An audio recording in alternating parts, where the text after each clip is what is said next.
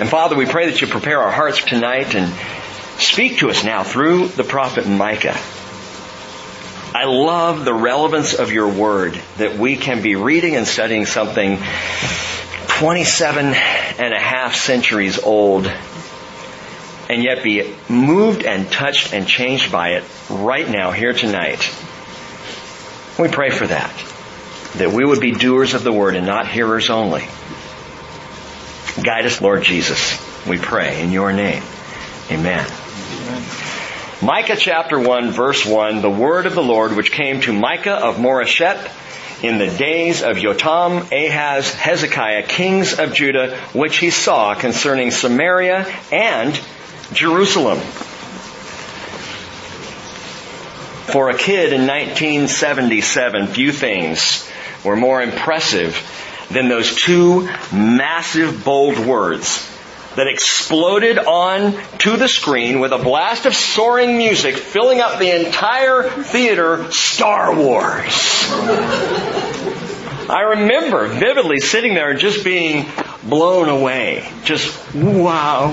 And then the icon kind of begins to disappear back into space. And then begins that rolling script, that rolling yellow script that heads off into the star-speckled blackness, and you just know something good's about to happen. Star Wars. And it is a period of civil war. The book of Micah could have begun the exact same way. It is a period of civil war.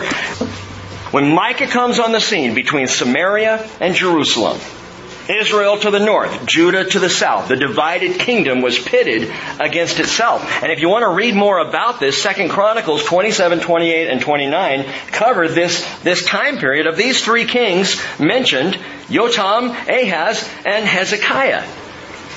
Three kings who were ruling in Judah when Micah was called up to be a prophet. Israel was in a mess. The people fighting each other. They were called to be a priestly nation. Instead, they had descended into war and backbiting and strife and idolatry. It was an absolute mess. Micah understood strife. We know that because of the times in which he lived, but also because of his hometown. He's Micah of Moresheth. Moresheth means possession.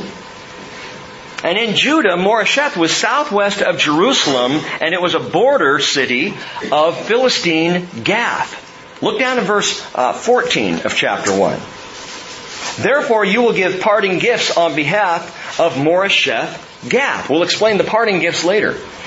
Moresheth Gath, possession of Gath. The possession of Gath. This was a hometown that would have been hard fought to maintain possession of because Gath was right there. The Philistines were right there. In the days of Micah, he grew up with this strife around him. But for all of this civil war, this conflict, God's plan is no sci-fi fantasy. God's plan is marvelous into the historical landscape of a hopelessly divided people. God calls Micah with a message, Micah chapter 5, verse 5, about one who would be their peace. This one will be your peace. We don't know much about Micah. We have his name, we have his hometown. Aside from that, we don't know much else. We do know something he knew, however, about himself. And that is that if you're taking notes, jot this down, Micah was confident in his calling. He was confident in his calling. If you skip ahead and look at chapter 3, verse 7, Micah says the seer, or the seers, plural, will be ashamed and the diviners will be embarrassed. Indeed, they will all cover their mouths because there is no answer from God. On the other hand, I am filled with power, with the Spirit of the Lord, and with justice and courage to make known to Jacob his rebellious act, even to Israel his sin. That's pretty brave. That's pretty bold. But it is not cocky or arrogant, because when he says, I am filled with justice and courage, it's because I have the Spirit of the Lord. I am filled with power. Oh, not my power. I'm a 32-pound weakling. But the Spirit of the Lord, He fills. And when He fills and He indwells, that's power. And that's justice. And that's courage. And that's all things good. And I remind you of this in our Christian lives, brothers and sisters. We are called to do great things for the Lord. Absolutely. And there's nothing wrong with desiring to do big things in the kingdom. To make the name of Jesus known. Just always remember that you're just not the one doing it. You're not the one who has the power or the intelligence or the wisdom or the ability to make it happen. It is the power of the Lord within you. And when we recognize the power of the Lord within us, amazing things can happen. Micah is an amazing prophet. Something else we do know about Micah, he's the only Hebrew prophet specifically called to prophesy to both kingdoms simultaneously. Every other Hebrew prophet in Scripture, go and look at each one, are called either to Judah in the south or to Israel in the north. Now their messages will overlap, and there are messages from individual prophets that cover all the people, but they have a specific audience.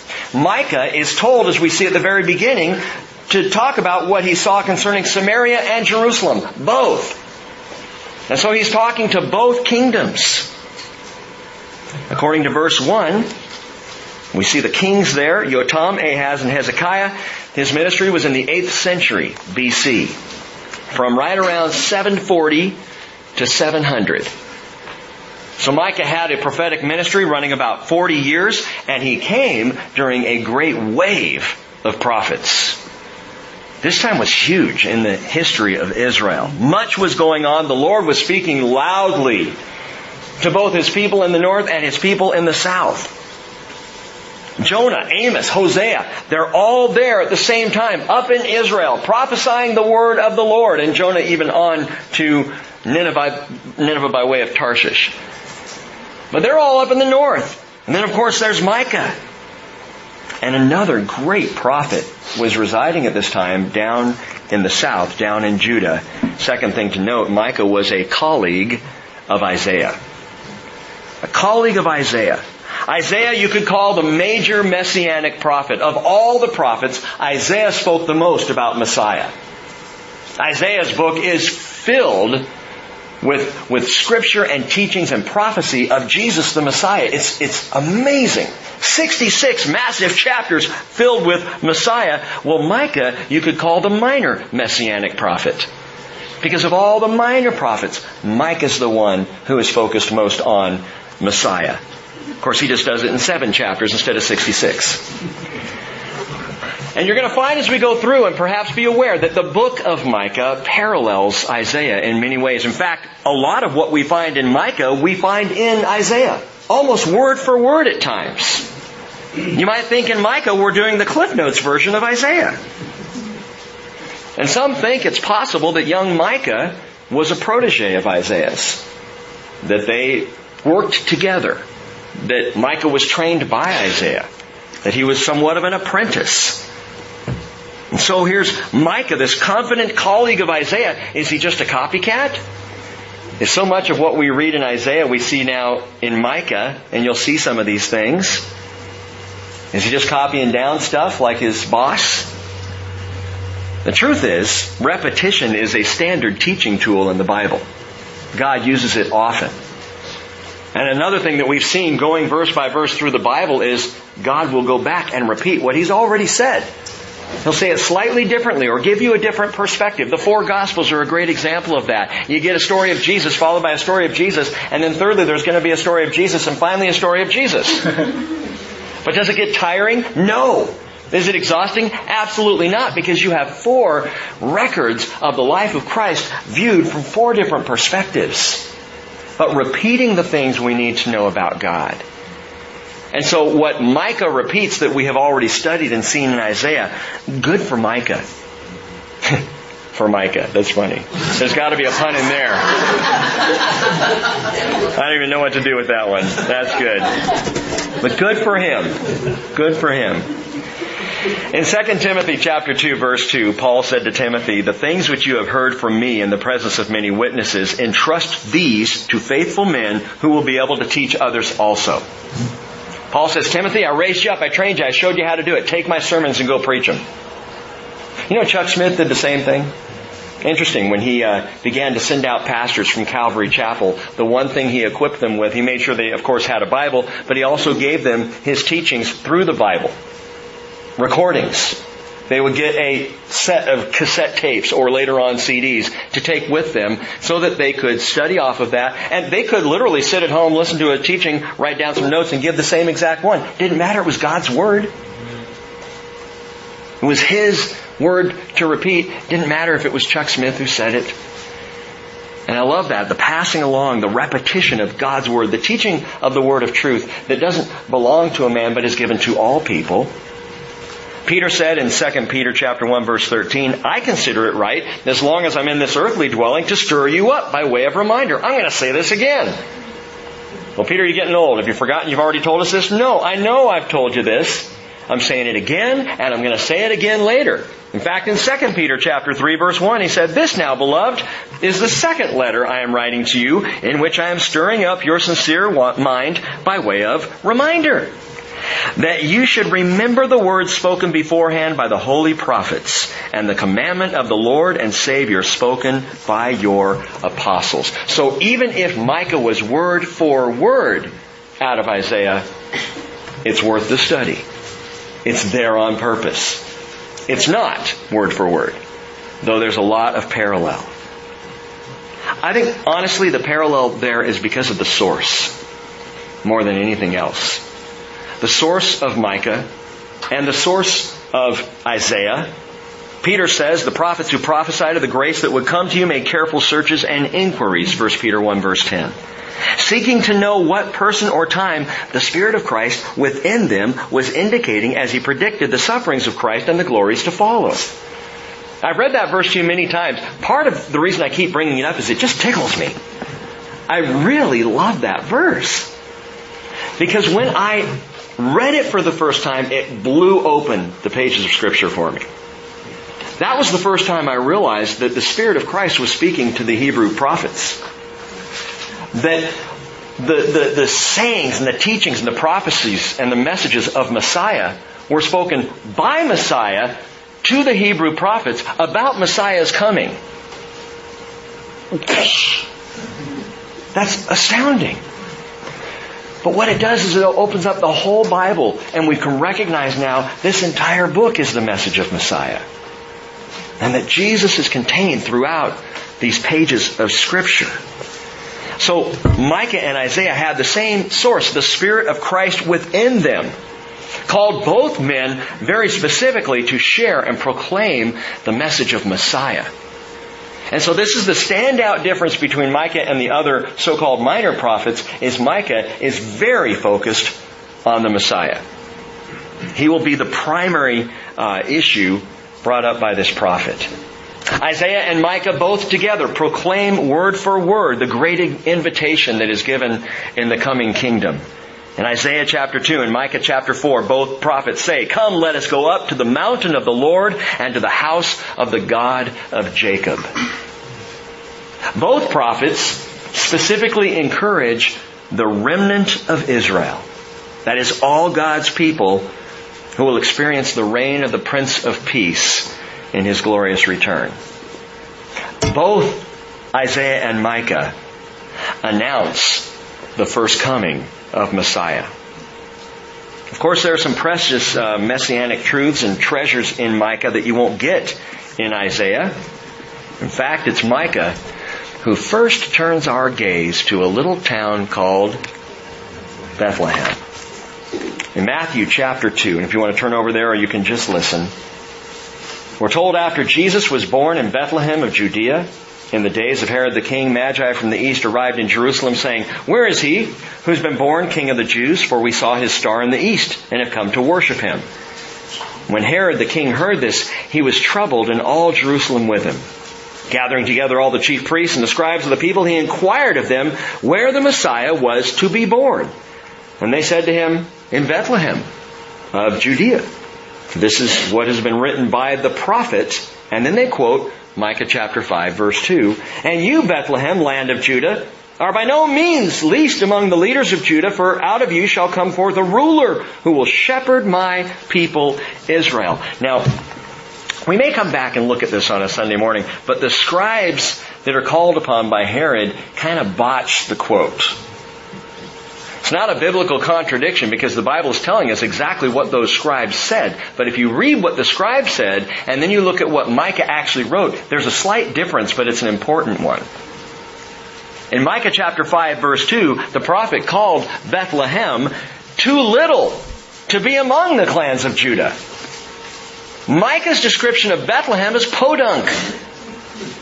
The scribes, however, come along in Herod's day, and they call Messiah's birthplace by no means least among the clans of Judah.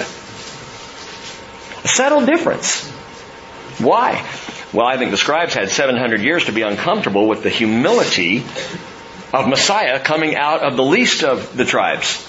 Or a clan that shouldn't even be among the tribes. A tiny little place. No, our Messiah can't come from there. He's got to come from a place that at least is by no means least among the clans of Judah. We got to build this up a little bit. See, they got the right place, Bethlehem. They just got the wrong implication, and they try to build up the little town's credentials so the Messiah could come from there. And some people just have a hard time with the humble conditions of Jesus' birth. Other people like the humble conditions and really want to keep him there.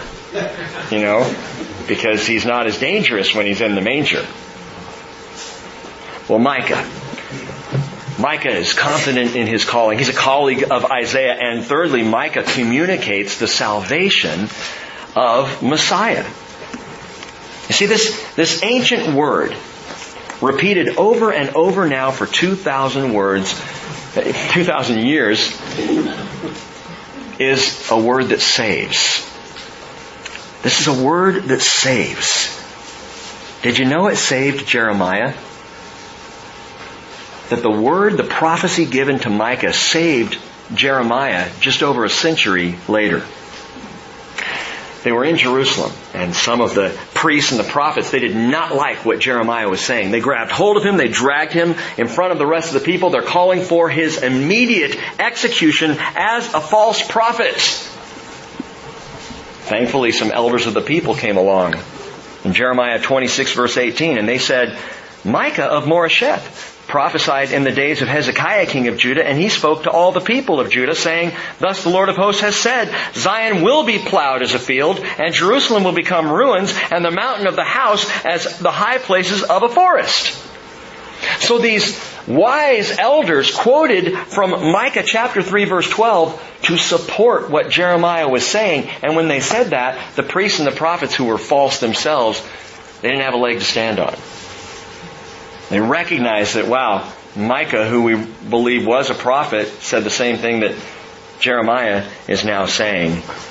And God's Word saved Jeremiah's life. It does that, The Word of God saves lives. Micah's name is a leading question. His name is, Who is like the Lord? Who is like the Lord? Every time Micah would be called by mom or dad as a kid growing up, what he would hear in Hebrew is, Who is like the Lord? Who is like the Lord? And who but the Lord speaks words that literally can save a life? As Peter said in John 6:68, Lord, to whom shall we go? You have the words of eternal life. No one else. I don't know anybody. My wife has a lot of good words, but she does not have the words of eternal life unless she's reading Scripture. My friends have good words for me. I get good wisdom and insight from different places.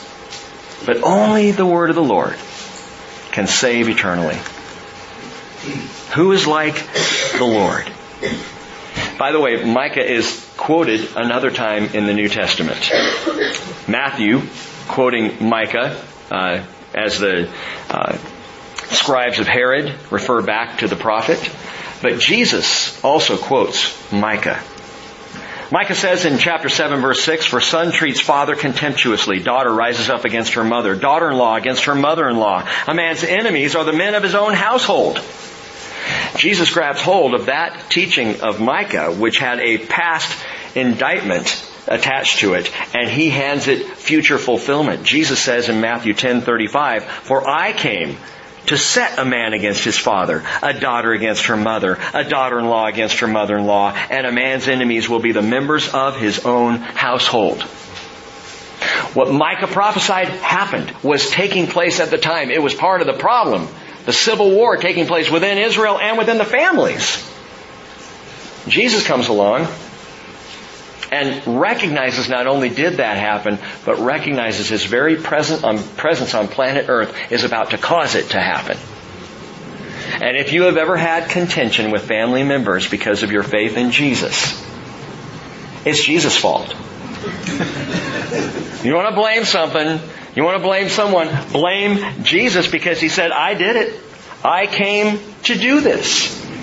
Now it might seem odd coming out of the mouth of the Prince of Peace. You might even say, well, how can Micah say in chapter 5, verse 5, "This one will be our peace," if Jesus Himself said, "I came to bring strife and contention"? Jesus was, as we've seen before, just recognizing conflict is the response of sinful man. Conflict will happen when a sinner comes face to face with Jesus. Because conflict happens when our own sin nature, as we were talking about earlier, our sin nature goes head to head with the nature of God's Spirit. And so there's conflict until there's surrender. But if surrender hasn't happened, we can expect conflict to be very much a part of what is taking place. Sinful man responds that way. Peace is still the reality that comes with Jesus. So while there may be family conflict, as soon as the person bringing that conflict gives in to Jesus, surrenders to Jesus, it's amazing how peace floods into the household. Because that's what Jesus brings. One last introductory note, and we're going to get on into the first chapter here. Micah gives 3 messages over these 7 chapters. And we'll look at one message each of the next 3 Wednesday nights, Lord willing. Message number 1 is chapters 1 and 2.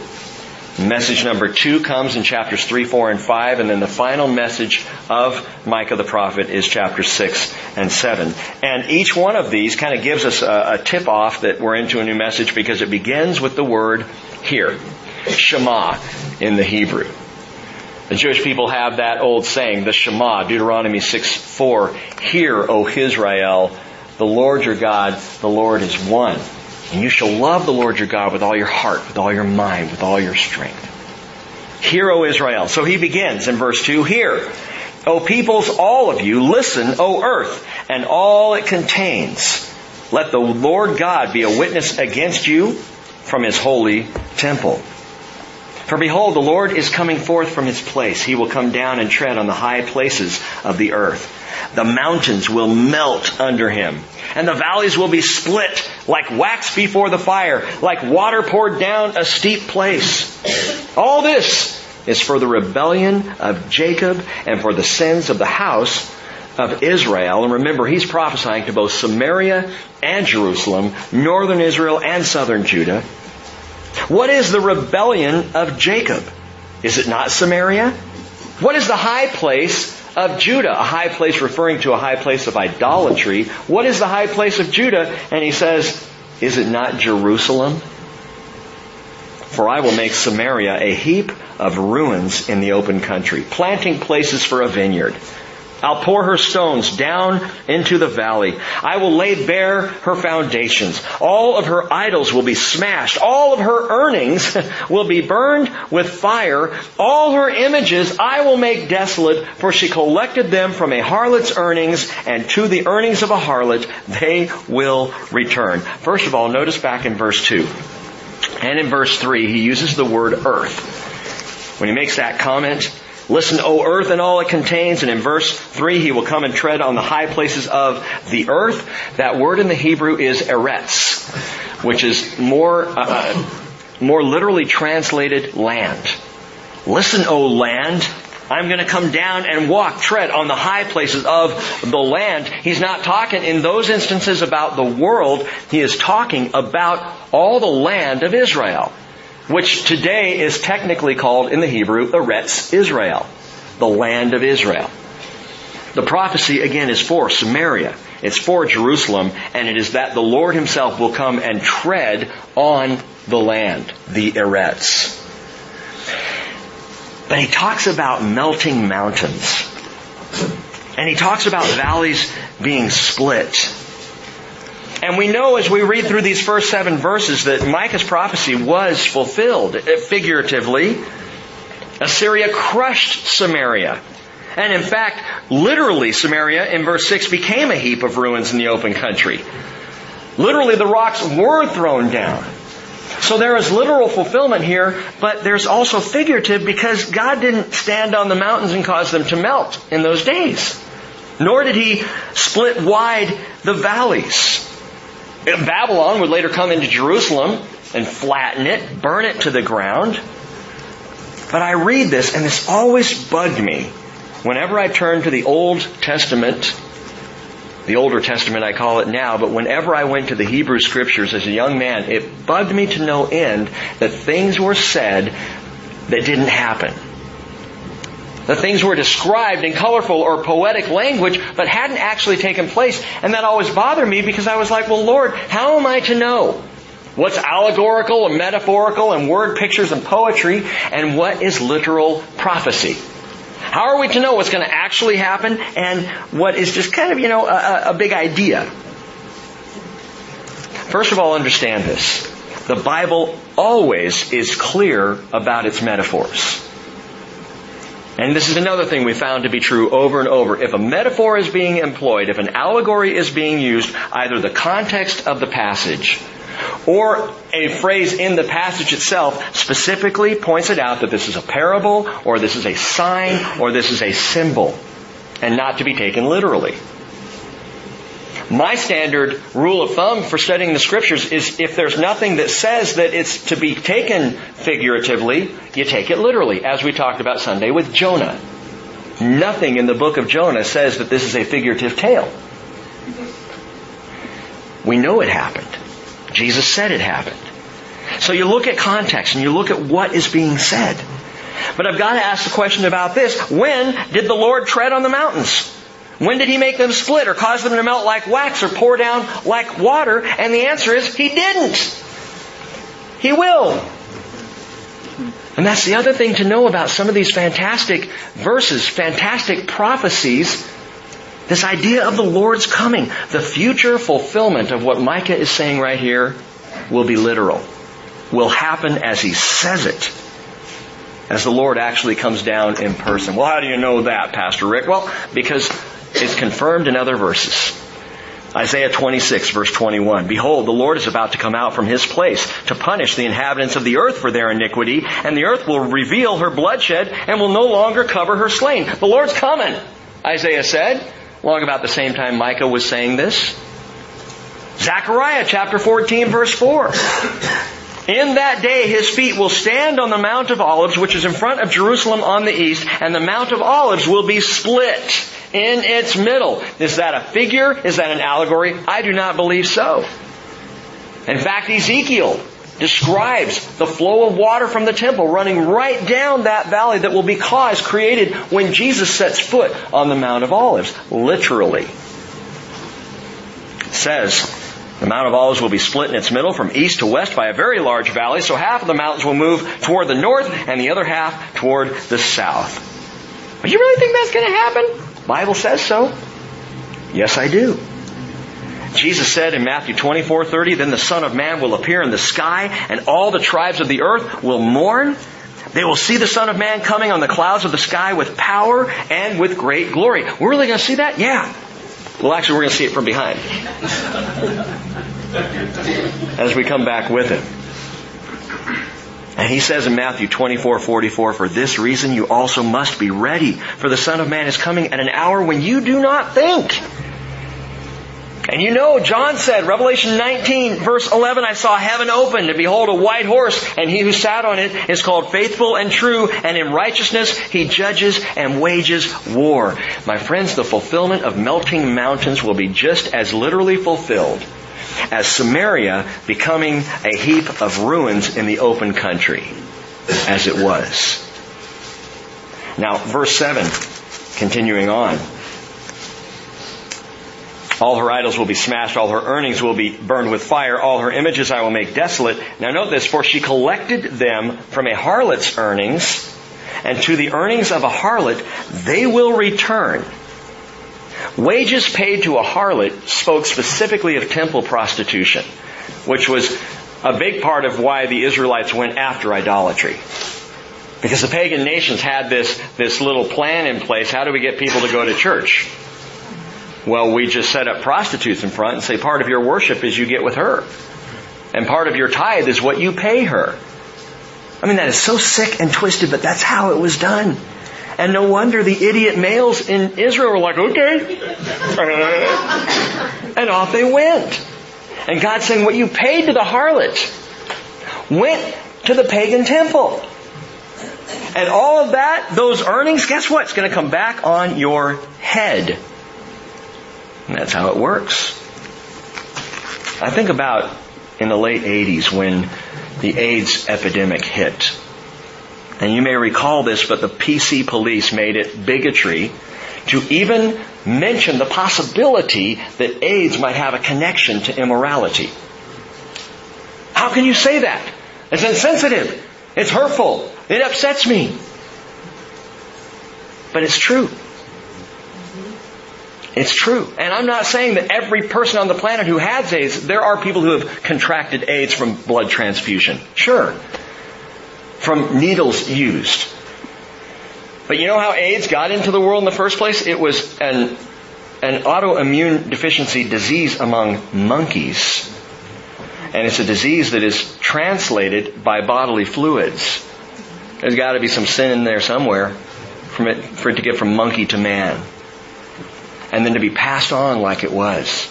And wasn't it remarkable, as long as I'm talking about this and being non-PC anyway, isn't it remarkable that at the end of the 80s, when this hit, all of a sudden protection and abstinence and all these things were talked about by everybody. Where are we now?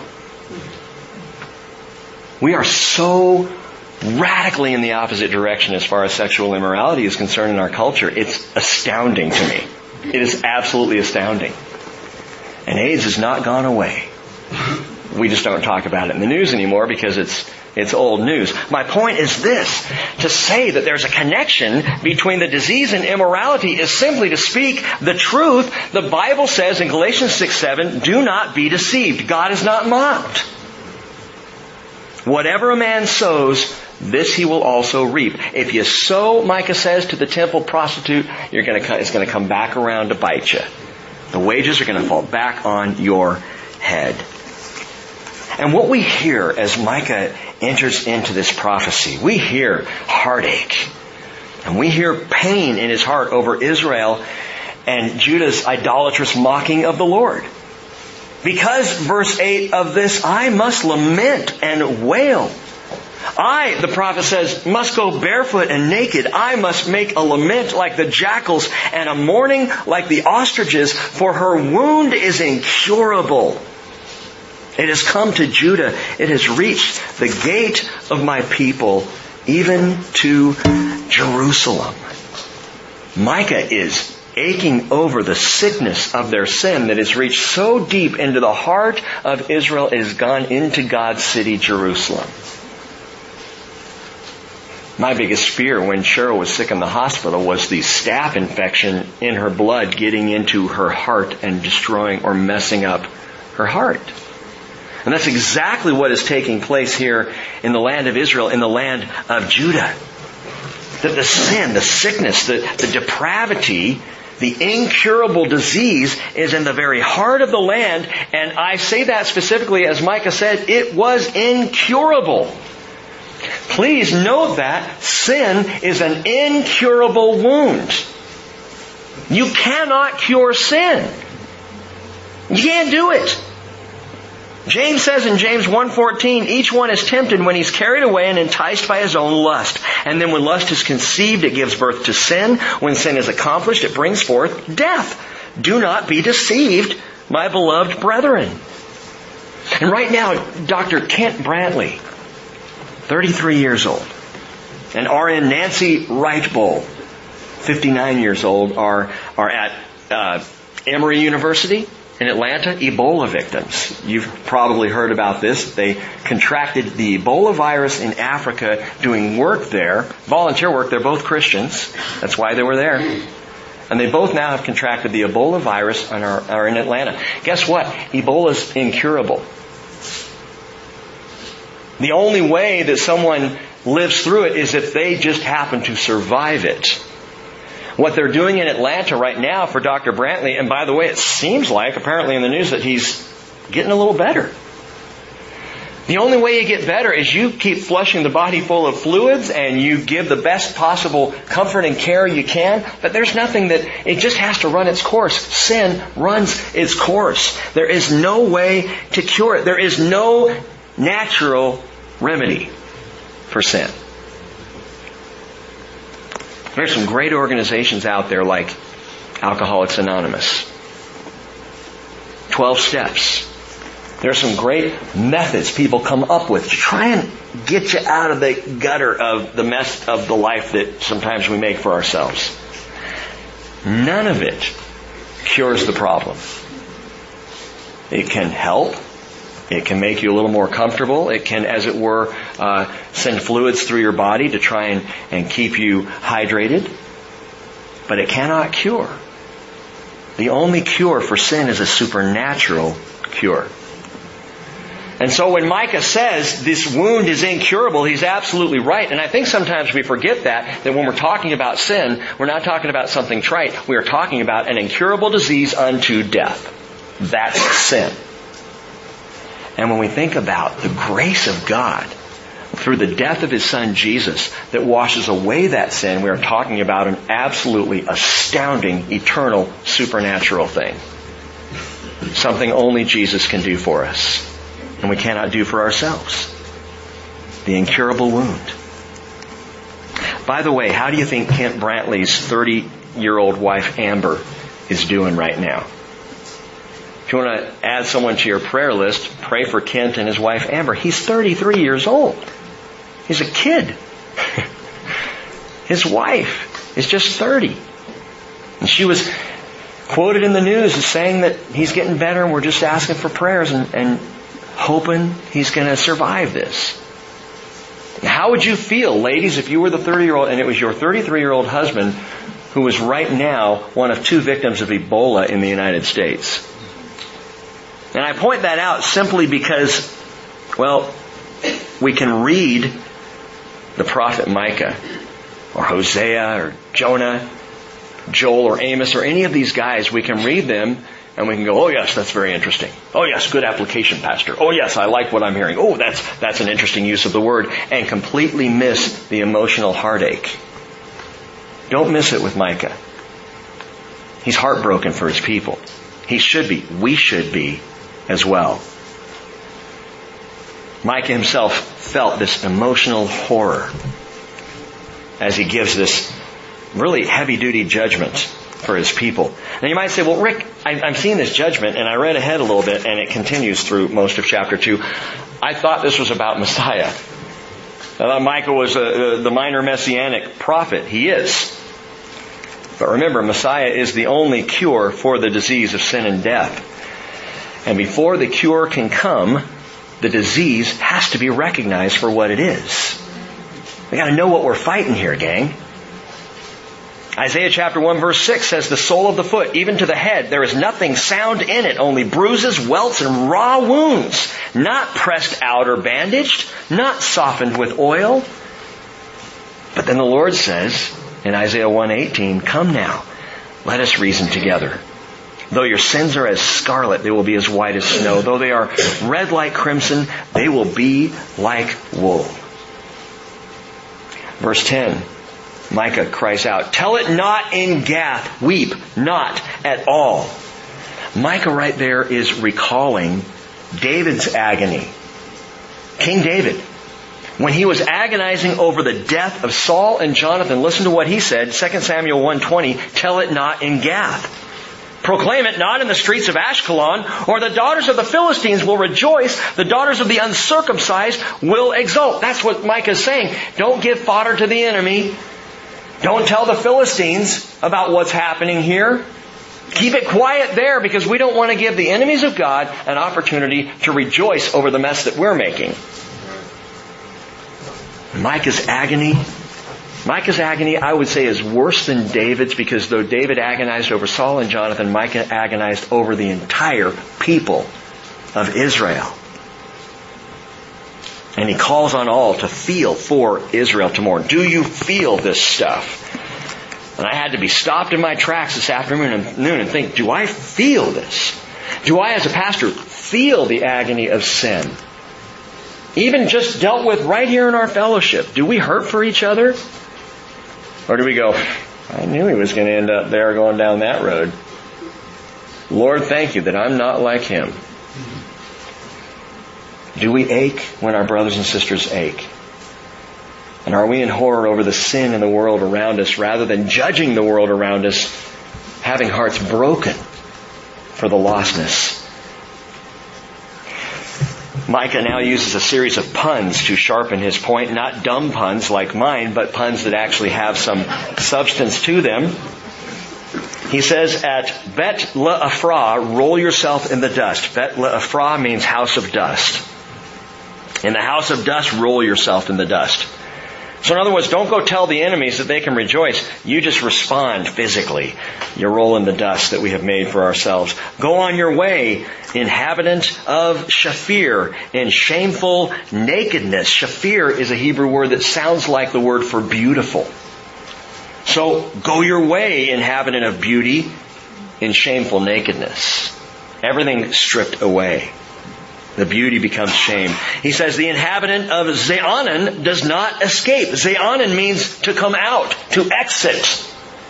And so he's saying this inhabitant can't exit. You're stuck. You're under attack.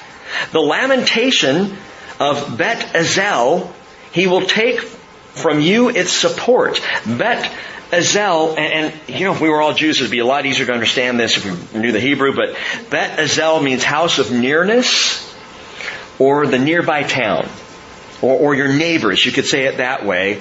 The lamentation of your neighbors is he will take from you its support. Your neighbors are not going to be there to help you because they're wiped out. Okay? And then he says, for the inhabitant of Marot, which is bitterness. Maybe you remember the stop that Israel made at the place of Marah, bitterness. Marot means bitterness. The inhabitant of bitterness becomes weak, waiting for good, because a calamity has come down from the Lord to the gate of Jerusalem. And by the way, that's a good word. The inhabitant of bitterness becomes weak, waiting for good.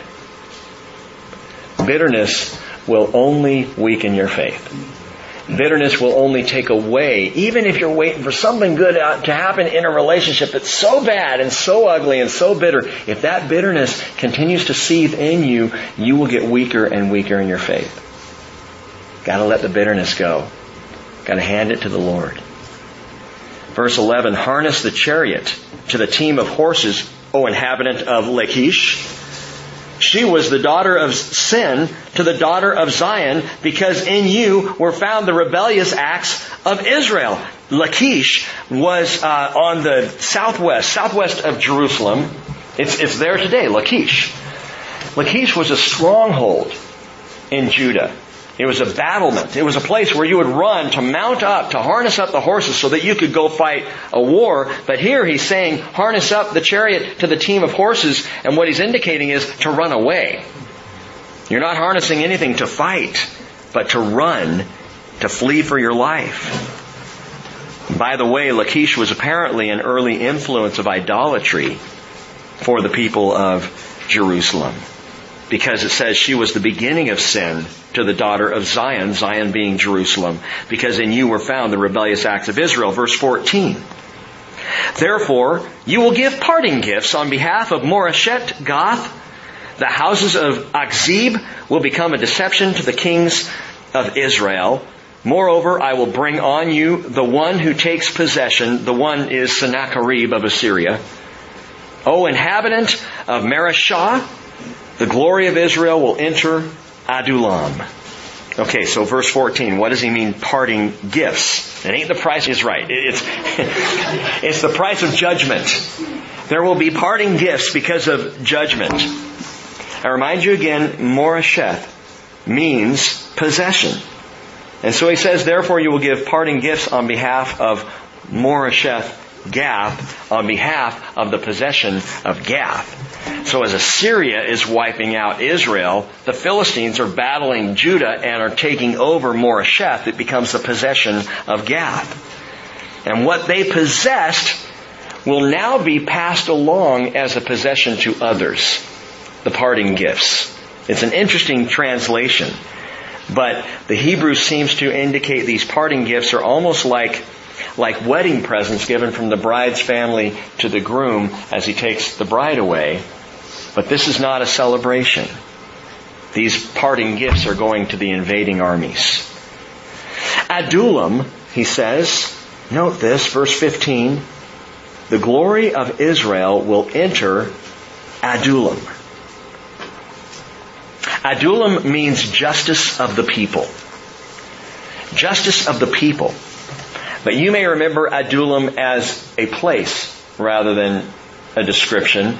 The cave of Adullam, one of the caves in which David hid when he was fleeing from Saul. He ran to the caves of Adullam.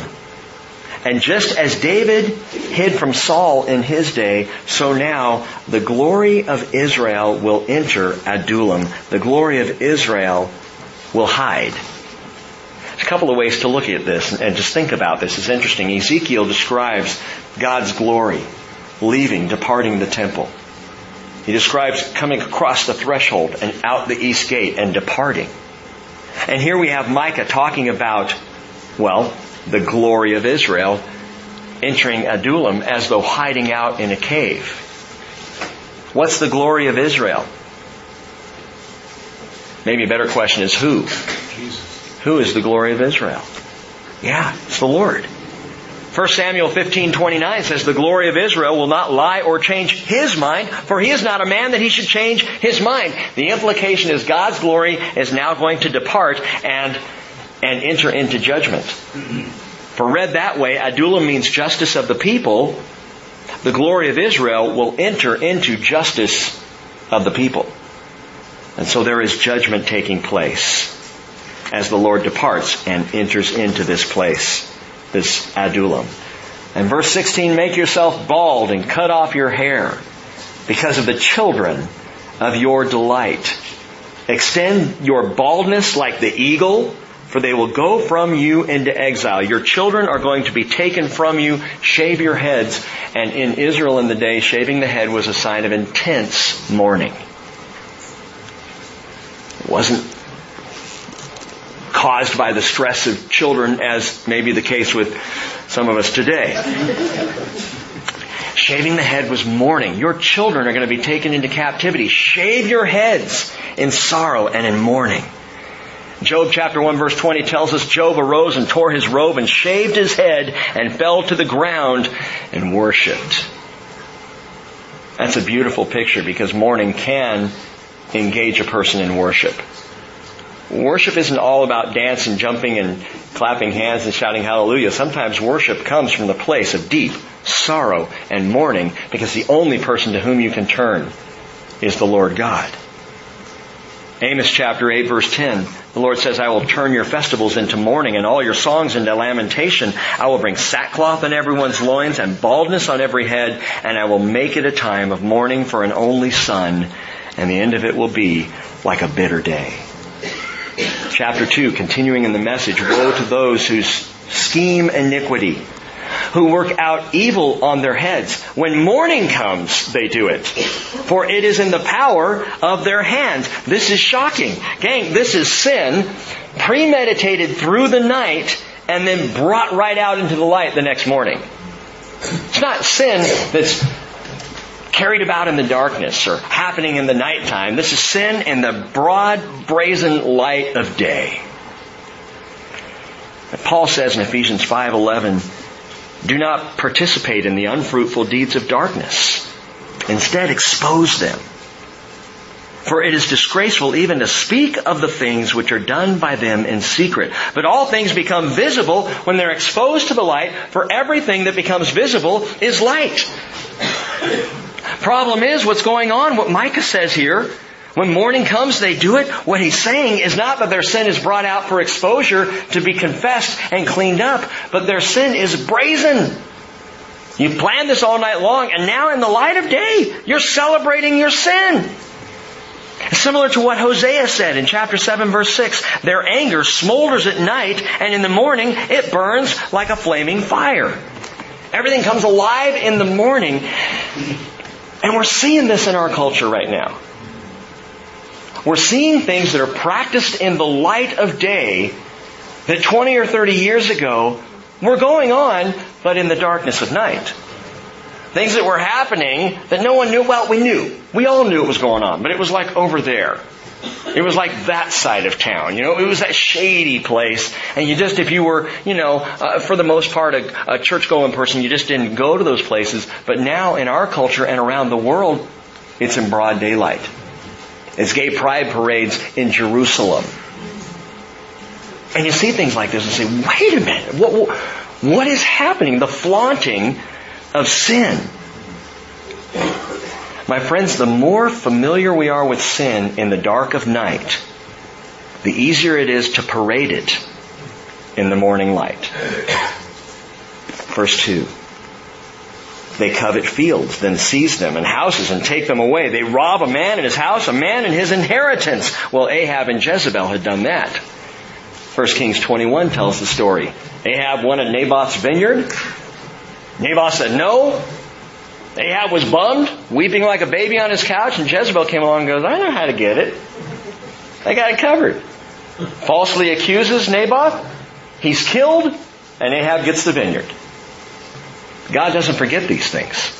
And He points it out now through the prophet Micah. Therefore, thus says the Lord, verse 3, Behold, I am planning against this family a calamity from which you cannot remove your necks. Which is a picture of slavery. And you will not walk haughtily, for it will be an evil time, or literally a harmful, a troubled time. On that day, they will take up against you a taunt or a proverb, and utter a bitter lamentation and say, we are completely destroyed. He exchanges the portion of my people, how He removes it from me. To the apostate, He apportions our fields. Therefore, you will have no one stretching a measuring line for you by lot in the assembly of the Lord. He says, all of the allotments of land, all of your inheritance, guess what, Israel? It's going away. There's not going to be anyone like Joshua to stand there and apportion the different parts of the land. It's gone. You're losing your inheritance. And the picture is, in the same way that Naboth lost his inheritance by the sin of Ahab and Jezebel, now all Israel is going to lose their inheritance by their own sin, by what they have done. Do not speak out, verse 6.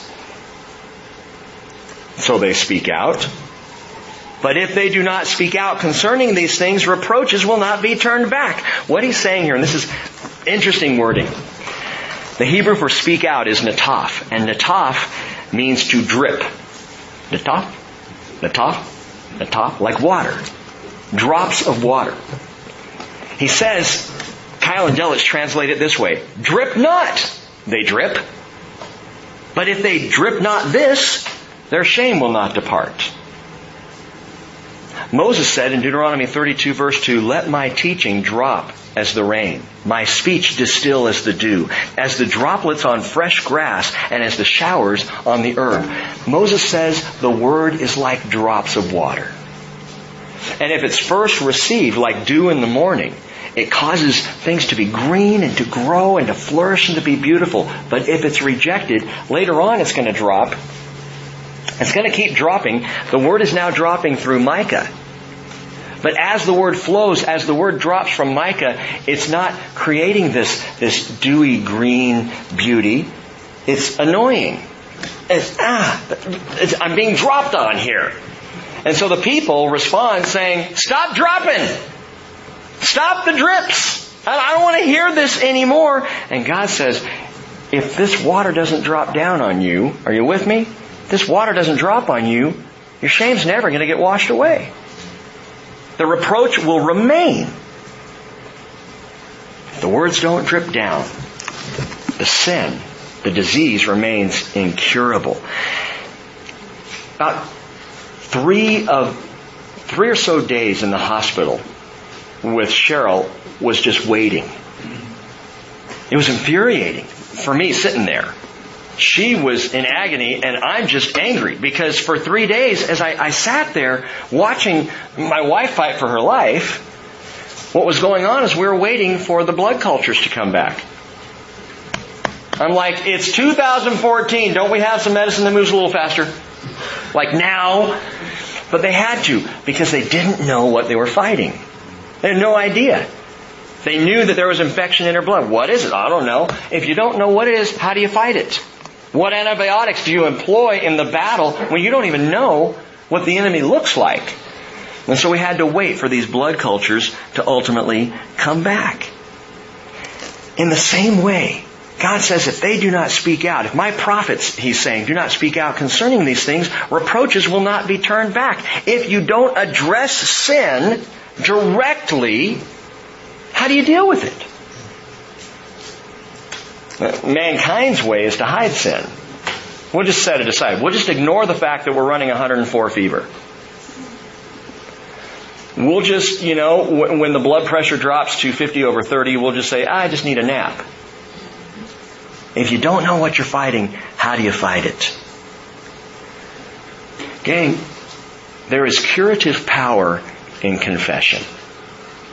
When the Word comes and we are pierced to the heart and we confess what it is that we are struggling with to a brother, to a sister, and to the Lord, there is cure that comes with it. James says, confess your sins one to another, pray for one another, so that you may be healed. The effective prayer of a righteous man can accomplish much. So the prophets are speaking, and the people say don't speak, and God says they have to speak. Because the Word's got to draw out confession. If that doesn't happen, you stay sick. Verse 7. It is being said, O house of Jacob, is the Spirit of the Lord impatient? Are these His doings? Do not my words do good to the one walking uprightly? Now, what's happening and what he's addressing here is the false prophets were saying things like, God wouldn't do this. God's not impatient with us.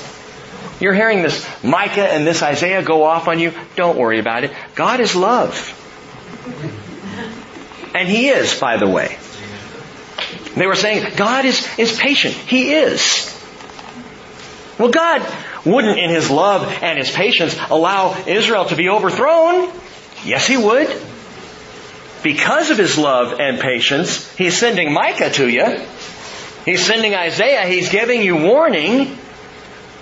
But you better believe He's going to allow it to be overthrown. The people are abusing the mercy and the grace and the long-suffering of God. And the false prophets are coming along saying, not going to happen. I call this trampling grace. And we do it when we take the grace of God and we apply it to our lives in such a way that we say, I'm covered by grace, so what does it matter if I sin? God wouldn't do that. I was at church at least 6 months ago. I remember the last time I prayed was Christmas 08, I think it was. It was good. We're good. Me and God are good. And it's trampling grace. In fact, it's not really receiving grace at all. Jude said in verse 4, certain persons have crept in unnoticed. Those who were long beforehand marked out for this condemnation. Ungodly persons who, turn the grace of God into licentiousness and deny our only Master and Lord Jesus Christ. It's the Christian who says, because I am covered with grace, I can do what I want, and it's okay. And it's not. Because God is at the same time full of grace and full of truth. He is both merciful and righteous. And His righteousness must be satisfied, which is where His grace comes in. Jesus Christ satisfied the righteous requirements of God on the cross at Calvary. That's what bought me my freedom. And yet, Peter comes along, 1 Peter 2:16, and says, act as free men, but do not use your freedom as a covering for evil. Use your freedom, I love this, as a bondslave of God. Man, when I say I'm free in Christ, you know what I'm saying? I'm free to be enslaved to the Lord Jesus. Well, it doesn't sound like freedom. Oh, it is. It is a greater freedom than we could possibly experience outside of Christ. To receive grace is to receive Jesus not only as Savior, but as Lord and Master, and obedience is a right response to grace. Do not my words do good to the one walking uprightly. I don't deserve what He's given me. And because I don't deserve His grace, man, He can have all of me. And my obedience. Verse 8, he goes on, recently my people have arisen as an enemy. You strip the robe off the garment from unsuspecting passers-by, from those returned from war. What's that about? It's thought that it's a picture of someone coming back with the spoils of war and the robes of victory, and you're tearing it off. You're ripping them off in their time of celebration. The women of my people, verse 9, you evict. Each one from her pleasant house. From her children, you take my splendor forever. And he's referring to pictures now of all the injustice and the sin going on inside of Israel and Judah. Verse 10, arise and go, for this is no place of rest, because of the uncleanness that brings on destruction, a painful destruction. And so Micah is judging, the Lord is judging through the prophet, that this land that was supposed to be about rest and peace has no Shabbat and has no shalom. There is neither rest nor peace going on, because where sin is, rebellion reigns. To rest in sin, or to try and find peace in self-determination, is among the greatest lies of the enemy. It's someone saying, I would have peace if those Christians would just stop telling me about Jesus. No, you won't. You'll never have peace. It's saying, what I really need this Sunday morning and every Sunday morning following is to sleep in and get a little rest. You're not going to get rest. Because rest and peace only come in the Lord. God gave the people the land for a place of rest. The land to experience the peace of God. And they turned it into a sin-soaked, idolatrous place of rebellion. And they had no rest and they had no peace. They were just at civil war. In verse 11, he says, if a man walking after wind and falsehood had told lies and said, I will speak out to you concerning wine and liquor, he would be a spokesman to this people. In other words, the only kind of prophet the people wanted was the one who told them where they could get more beer. I remember as a high school kid, there were guys we knew. My basketball team knew guys who would hang out at certain liquor stores on Friday nights so that the underage teens could go to them and give them a little money to go buy them a case of beer. And these 21, 22-year-old idiots, probably doing time now, would go in and buy the beer and bring it out. And the high school students thought these guys were so cool. And Micah's saying, these are the kinds of prophets you want to listen to. Those who say, hey, I can give you wine and liquor and good times and celebration and joy, and that's all going on right now. I've got that for you. And he says, that's the kind of person, that's the kind of prophet that the Israelites are listening to right now, the one who stands up and says, party at Prophet Nimrod's house tonight. Now, at the close of the first message, Micah suddenly turns from judgment. I mean, on a dime, he turns now to consolation. And it's marvelous. Verse 12. I will surely assemble all of you, Jacob. I will surely gather the remnant of Israel. Note this. Micah does it. Isaiah does it. But Micah specifically refers to the remnant 5 times across these 7 chapters. 5 times across these 3 messages. And he refers to the remnant in every single message. And when you hear the prophets of Israel talk about the remnant of Israel, they are always talking about the people who will be in the kingdom.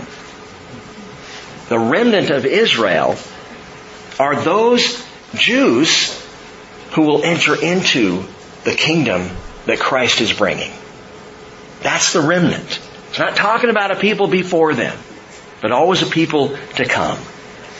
Paul says in Romans 9 verse 27, Isaiah cries out concerning Israel, quote, though the number of the sons of Israel be like the sand of the sea, it is the remnant that will be saved. For the Lord will execute His word on the earth thoroughly and quickly. The remnant of Israel will enter into that kingdom. Verse 12 going on, he says, I will put them together like sheep in the fold. Like a flock in the midst of its pasture, they will be noisy with men. I love that. Can you imagine? All Israel gathered in Jerusalem, Jesus standing on Mount Zion. What do the ears of Jesus hear? What does it sound like to have all of the remnant gathered around looking up at Messiah, saved at the front end of the millennial kingdom? I think it's going to sound like a huge, glorious flock of sheep. I think that's what he's going to hear. Bleating and eating, bawing and gnawing as they're in fresh pasture, and they will be noisy because there's so many of them and because they have nothing to be afraid of. These are not sheep frightened and in hiding. These are sheep that are just blah, blah, blah, blah, blah, having the time of their lives. And Jesus said, I'm the good shepherd. I am the good shepherd. I know my own and my own know me, even as the Father knows me and I know the Father. And I lay down my life for the sheep. And Jesus said, I have other sheep which are not of this fold, speaking of you and I must bring them also, and they will hear my voice, and they will become one flock with one shepherd, and I just know. Look for it. I could be wrong about this, but look for it. In the millennial kingdom, at the very beginning, when all the remnant of Israel are there, and you will be there, look at Jesus' face. And as all the remnant of the Jews are talking and chatting it up, and there's that buzz of excitement, look at Jesus' face. I wonder if He won't just be going, there's my sheep. Just a big smile, hearing His noisy sheep who are safe and happy to be home. Verse 13. I love this. The breaker goes up before them, and they break out, pass through the gate, and go out by it. And he's talking about the gate into the millennial kingdom. He's talking about entrance into the promise. So their king goes on before them, and the Lord at their head. The breaker. The word in Hebrew is paratz, and it can be both a description and a title. That this is the breaker. The breaker is the king. The king is Messiah. Messiah is Jesus Christ. He is the breaker. And I love that the same word is used for the people. The breaker goes before them, and they break out. The paratz goes first, and then the people paratz. Okay? The Christ comes first, and then the Christians. We share His name. He's the breaker, and we break out. Not, like in the face, but we break out into the kingdom. Are you in need of a breakthrough? Jesus is the breaker. Do you have someone you've been praying for and just, Lord, make a difference in their life, change them, do something? Start praying for the breaker. Because Jesus Christ is the breaker, the King who goes first. Spurgeon said, inasmuch as Jesus has gone before us, things remain not as they would have been had He never passed that way. Jesus goes first and changes everything. He goes on and says, there are lions, but their teeth are broken. There are serpents, but their fangs are extracted. There are rivers, but they are bridged or fordable. There are flames, but we wear that matchless garment which renders us invulnerable to fire. The sword that has been forged against us is already blunted. The instruments of war which the enemy is preparing have already lost their point. And Spurgeon poetically says, proclaim aloud the Savior's fame, who bears the breaker's wondrous name. Sweet name, and it becomes him well, who breaks down earth and sin, death and hell. Jesus is the breaker. Messiah. And Micah is now rushing forward in messianic prophecy. Because the point of it all is Micah's name. Who is like the Lord? Who is like the Lord? Tell me honestly, who in your life can break through to someone who doesn't have salvation today? I'll tell you who. Jesus Christ. And so we cry out to Him. Amen? Let's pray. Father, you are so good. Your word so powerful. We thank you for sending prophet upon prophet. We thank you that in the earlier times that you spoke through the prophets in many portions and in many ways. We are doubly thankful to you, Lord Jesus, that you speak to us directly today. That, Father, you give us your voice through your Son. And Father, I want to specifically pray right now because I know this is on the hearts of several of my brothers and sisters. Especially in the last few days. Many different ones who are crying out to you on behalf of a friend or a brother or a mother or a sister. Crying out for salvation as we sense the nearness of the last day. Father, be the breaker. We are praying for supernatural breakthrough. Supernatural cure for the disease of sin. Supernatural power, Lord Jesus, to be poured out on your people to deliver the gospel. And Lord Jesus, as you went first, as you are the breaker, may we have a breakthrough here as a fellowship. And may your church in this world break through the resistance of the enemy, that salvation will rise like the dawn. We pray in Jesus' name. Amen.